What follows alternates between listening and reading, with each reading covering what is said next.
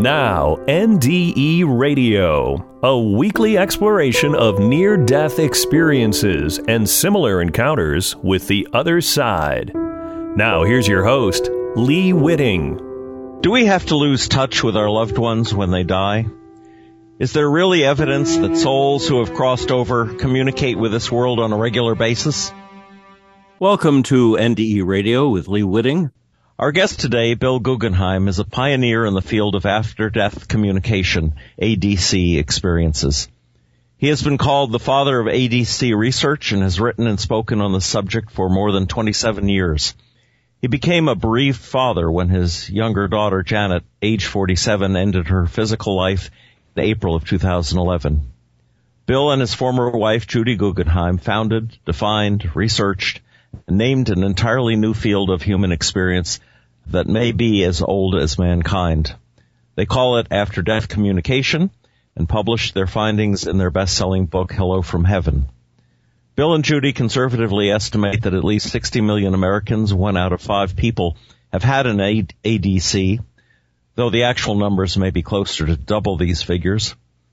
Bill presents ADC workshops at conferences, local chapters of bereavement support groups, hospices, churches, colleges, bookstores, and many other types of institutions, and will be doing an abridged workshop at the upcoming IONS conference in Orlando in July.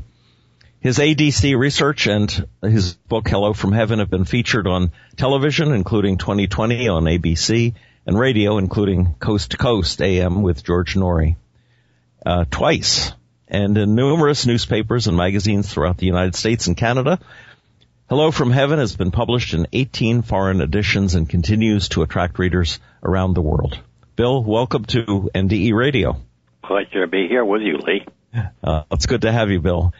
Bill, the story of how you and Judy got interested in the study of after-death communications is really fascinating. It involves Elizabeth Kubler-Ross and Raymond Moody, and all of that's in your book. But sadly, since we're limited to only a half hour, I'm hoping we can jump to how you define after-death communications and then tell us about the different ways messages can come through from the other side. Well, our definition is very specific, purposely.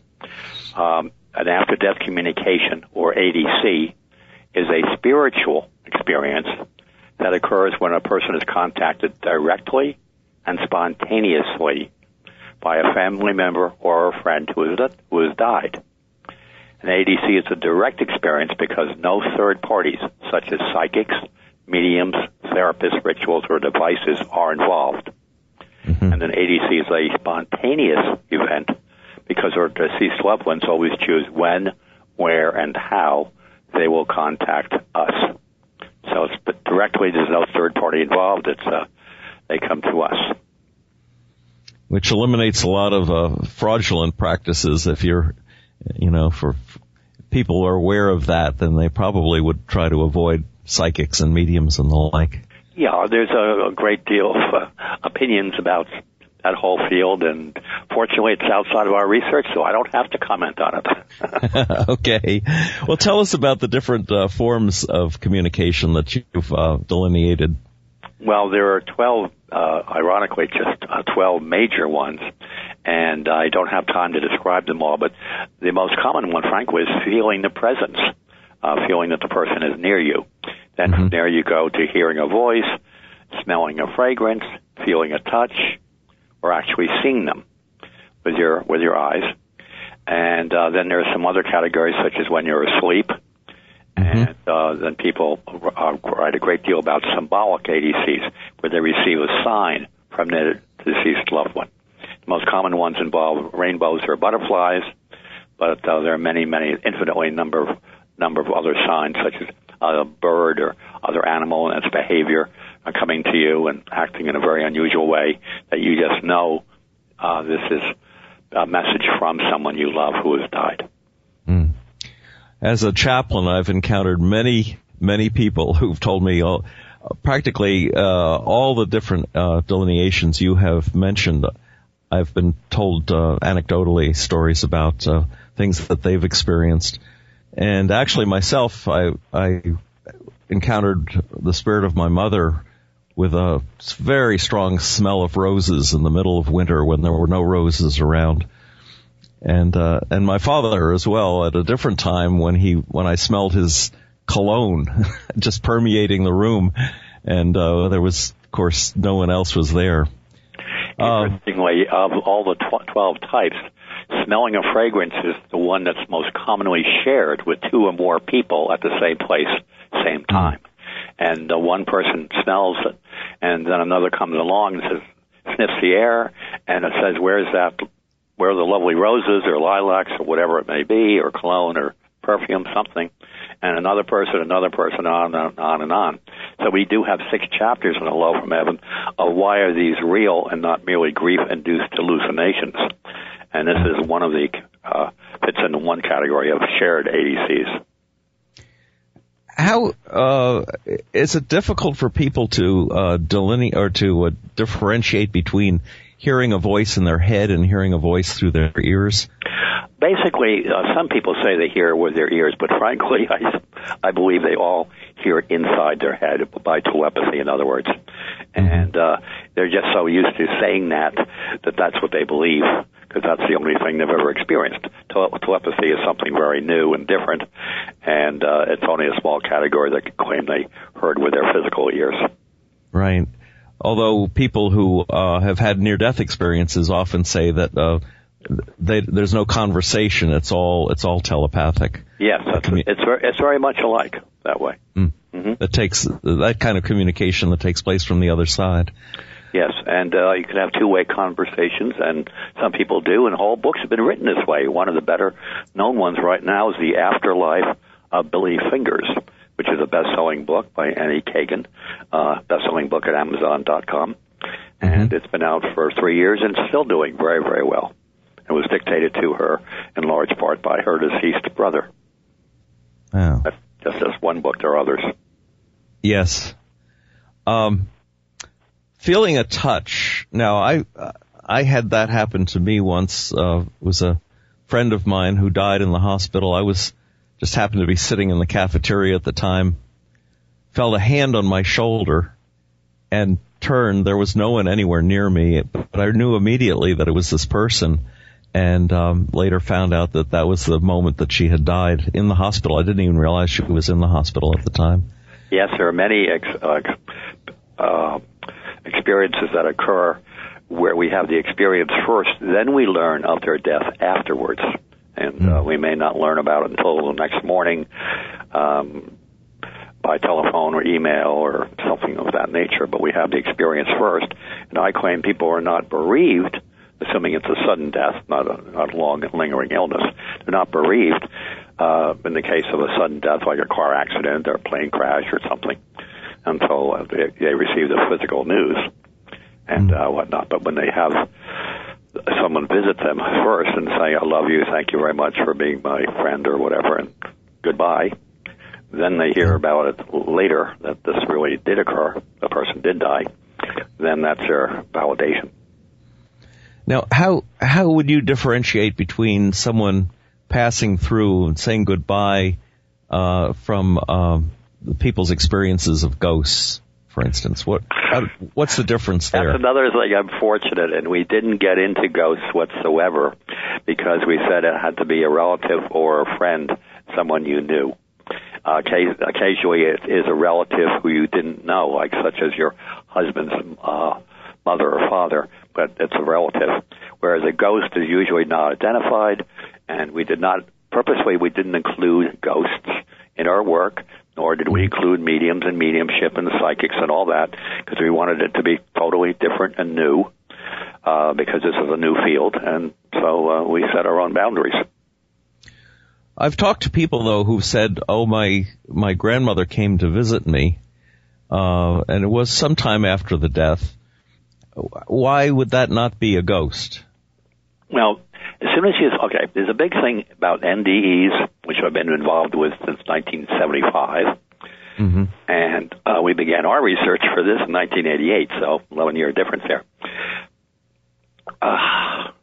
And that is, when you say ghosts and you use parapsychology and paranormal and all these other words. You're using old language that as soon as they're used, people dismiss it, and they don't believe, they stop listening. And that's why we don't use those. Nobody said, I was contacted by the ghost of my mother. Not one person of the 2,063 or whatever that we interviewed said that. Nobody uses that kind of language. Nobody says, I had a metaphysical experience with my grandmother, or I had a paranormal experience with my son. They just say, my son came to me. This is the way people talk. It's that there's a big difference between science and psychology, and on the one hand, and this is regarded as something other than and less than real. That's unfortunate about all these words like ghost and paranormal and parapsychology and whatnot. And if these NDE researchers would stop using that language, their books and whatnot would be more creditable, I believe. And yet there seems to be lots of evidence, although, maybe it's a different field of study, but there seems to be lots of evidence that there are spirits that seem to have attached themselves to this world and don't move on into the light, and they get called ghosts. I know. I'm very aware of that. And you see these shows, I call it the flashlight under the chin. And they're on TV. They go down to a basement in which there's no light, and they're walking around whispering to each other with some big box they're holding in their hand. And they say, here, look, the needle's moving this way, and the antenna's moving that way. And they make it all very, very spooky and eerie, and the audience loves it because they like being scared. But These aren't scary. These are uplifting. These are cheerful. These are happy. These are modern-day evidence for life after death. It's all how you want to look at it. Right. One of the people I've had on this program teaches a course in how to have an out-of-body experience.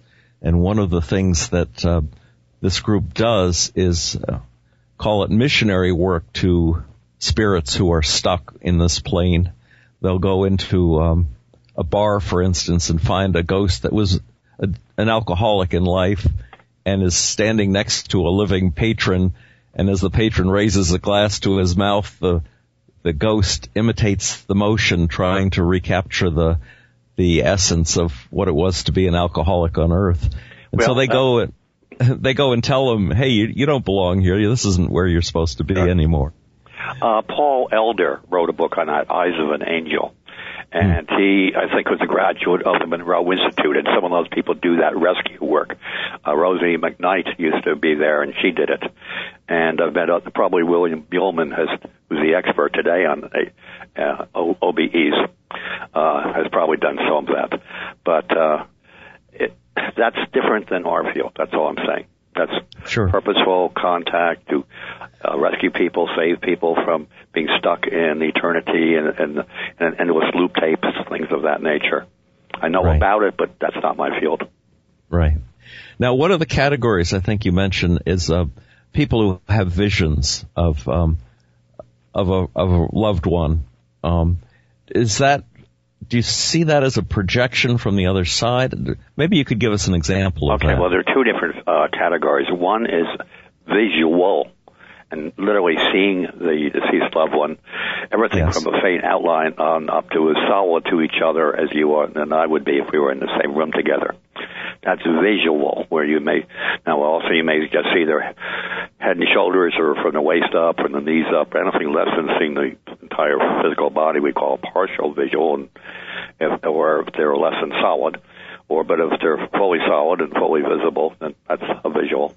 And those are very cheerful, very uplifting, because regardless of the form of death, and keep in mind, automobile accidents, battlefield casualties, things like that, you don't want to see.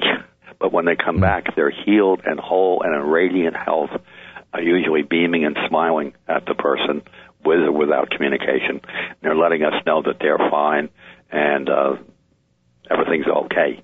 Their physical body is wherever, but they are not that. They're in their spiritual body. Now, seeing an ADC vision is looking through. It's very hard. There are different categories, but one is just seeing a vision in the room, which I've seen myself, just suspended in space. But other kinds are where you see through this dimension to seeing them in their reality, their dimension. And that's what I did with my daughter, Janet. Oh. Could you tell us a little about that?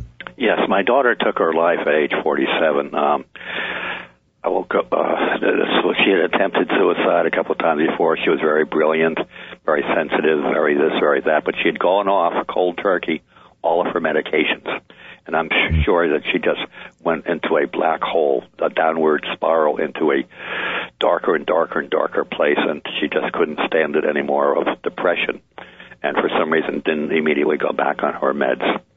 But that's what happened, and very impulsively she ended her life then. But a number of months later, over a year later, I was on my desktop, I have the song Here Comes the Sun, which I identify with her. When she was alive, whenever I heard the song by the Beatles, I would send her Sunshine. It's a wonderful song. Picking her up, sending her love. Yes. Daddy sending his daughter love. Nothing unusual with that. Only this time I heard this song, and I remembered that her mother built a beautiful website for Janet, in which, much to my surprise and delight, there were many people who had written in saying how much Janet had helped them in their life through all kinds of situations. So here was seemingly a young woman who had been troubled herself, reaching out so many times in so many ways and helping others. And I didn't know that about her. It's amazing what parents don't know. Mothers, fathers, even if the children live nearby and you spend a great deal of time with them, and you still don't know these other sides of them. And that's what I saw and I got from this experience. But more importantly, I saw Janet. She was turning and also dancing around in a circle. So she was twirling while dancing in a circle, smiling, saying, "Look, Dad, I'm fine. I'm whole. I'm healed. Everything's okay." And I learned that she's working with children with art. That was her thing, art and drawing and painting and everything to do with that, and writing books. And she was working on producing huge, you do it mentally, you produce these huge, like, sculptures, in her case, with children, and with their minds. And it's like huge kites that were flying in the air, without an atmosphere in this case, but they're moving in the air. Yes. And she was just delighted and happy in letting me know this. And I felt so wonderful for her and her mother and everybody else who is so bereaved by Janet's transition. Of course, that'd be a wonderful message to get. Yeah. Now you guys did more than 3,300 firsthand accounts and interviews with people who've had various experiences. Have you ever had one where the person who came back said they weren't happy where they were? We had some who came back to apologize, such as for abusing somebody while they were alive. Mm-hmm. Yes. But they were always with somebody, interestingly, an angel or Jesus or Mary or somebody. They couldn't come on their own. So if it had been an uncle who abused a niece, that kind of thing, there was a third party that they came with and received permission to come back and to apologize and hopefully be forgiven by the living person, in which case they were. Yes, the one that comes to mind the best, it's almost comedic in its own way. A brother took his own life, and his sister was very concerned about him, and she had an experience in which she saw him, not sure while she was asleep or in a vision. It really doesn't matter. But she saw her brother wearing an old T-shirt and shorts, and he was in his 20s or upper 20s or so, lower 30s, pacing back and forth, back and forth, back and forth, and just like almost like wringing his hands with despair.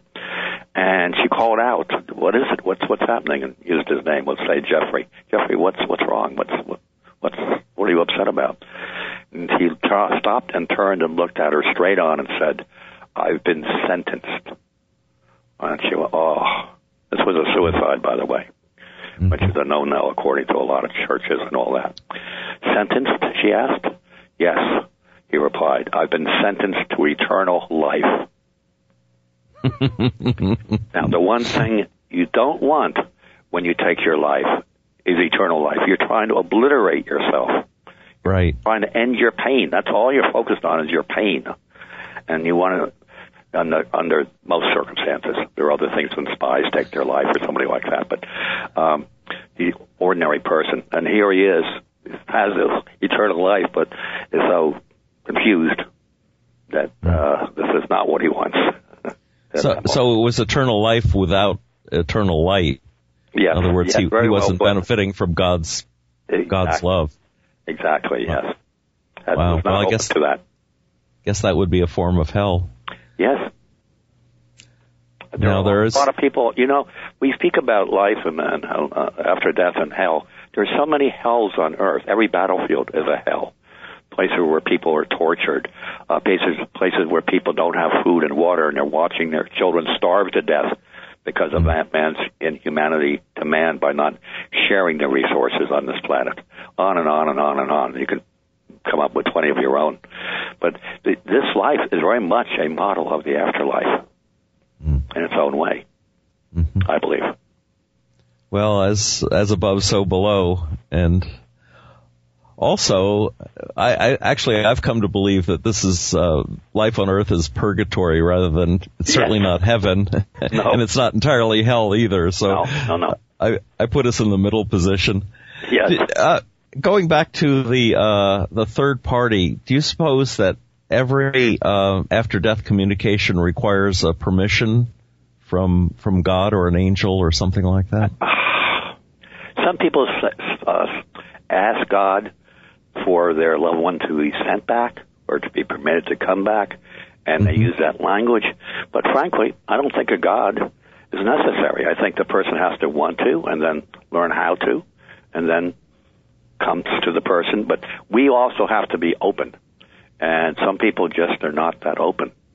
Now, what's interesting is what we are talking about, this whole topic, we wouldn't do if we were in Central South America, parts of Europe, or especially, say, in the Philippines. Why?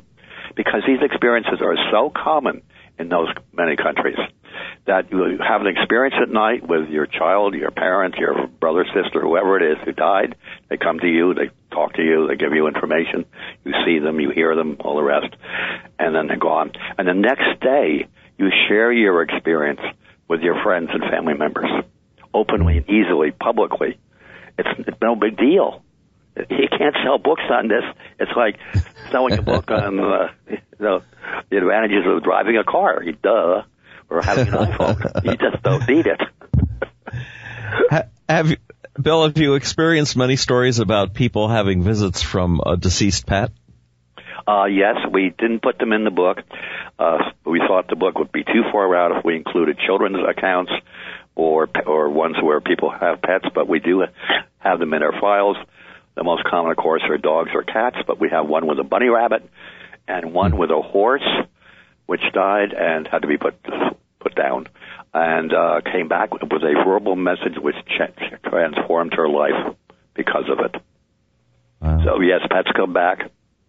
And I'd love to say that young children, should be believed, but in this country they're not. They say they report the presence of or seeing or talking with a deceased relative or friend or somebody they've known.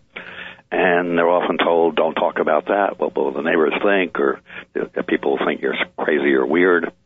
So you must have had a dream. It's not real, blah, blah, blah. So we go around telling our children that their own experiences are not valid. I knew a four-year-old who said he couldn't wait for his little baby sister to be born because he was forgetting what heaven was like, and he wanted to ask her about it. I heard the same thing someplace, yes.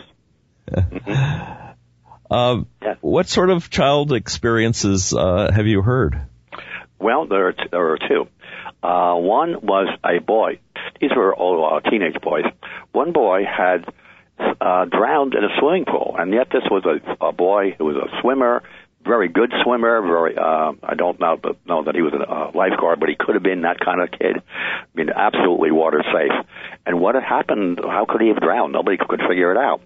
And this other boy, who was still physically alive, reported that his friend came to him and explained that this boy had been running toward the pool and meant to sort of like jump into it, but he just mistimed his footing a bit, so that he just grazed the back of his head on the side of the pool, and he knocked himself out. And he drowned because he was unconscious for just a short while, but enough to breathe all the water in. But the blow was so slight that even when they did an autopsy, they missed it. It was more of just being hit very hard in the back of your head. It didn't abrade the skin or cause any bleeding or anything like that. There were no broken bones, obviously. So he was able to shed light on how the boy, his friend, had drowned. That was one. Interesting. And then there are two very long ones. One I won't go into, but there used to be a baseball team called the St. Louis Browns. Not the Cardinals, but the Browns. Many years ago, back in the 50s. And I don't know where they moved, but they did. And this boy's uncle, I think, was on that team. And he used to visit his son repeatedly, and he informed him about all the players on that team. Now, remember, this is a baseball team that no longer existed for when the boy was being visited by his uncle. But he's being told about the names of the players, the positions they played, and who was a good batter and who was a good pitcher, and all the kind of baseball jargon that the boy didn't know anything about. And later on, when he compared it, it indeed was accurate. And finally, a really good story is a boy who was visited by his uncle who had been a master carpenter. And even though we didn't put the story in the book, we did the research on it because he described tools that are no longer made or used that this boy knew about because his grandfather had described them to him and given them the proper name. But when we called Home Depot, there was nobody old enough to remember this kind of equipment being available. So, I mean, here it's very forward. I mean, it's much further out stuff than the typical adult. Yeah. Well, listen, Bill, you're going to be giving a lecture at the Orlando IONS conference in July and also teaching a workshop. Maybe you could tell folks if they sign up for this workshop what they'll be seeing and learning. Okay. My son Chris and I were, for many years, Judy and I, and then were concerned that so many people are bereaved and don't have an experience, and they want one so much. And yes, they go to mediums and other things like that, but I don't care how many experiences you have or how many mediums you see, you're still going to be bereaved very difficult, very hard. But still, it's nice to have these experiences. So what we're attempting to do is teach people how to become more open, sensitive, receptive, and able to have ADCs. And we do this with using guided imagery exercises. And we've done 2 of these courses publicly so far. And people seem to love them. And it's not that people have the experience during the workshop necessarily, some have, but it's really just opening yourself up for the future benefits of being contacted by a loved one who has died. Wow, that's great. At the end of one of your IONS lectures, you asked the audience, what would the world be like if everyone knew there was life after death? How would you answer that question? Hopefully be a lot more loving and kind. Yeah. I think that's the message that it always comes down to. Bill, how can listeners get copies of your book, Hello from Heaven? Amazon.com has it. Okay. Often it only sells for $7.99, $8 or less, and often it's cheaper than that on Amazon. Occasionally you can buy it still at Barnes & Noble, because it's been out 20 years now. Yeah. A little over 20. You can get it on Kindle, too. That's how I have it. Get it on Kindle.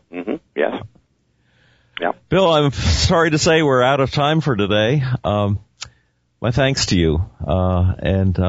Thanks to your ex-wife, Judy, for both of your efforts in pioneering research into ADCs and for sharing your discoveries with us today.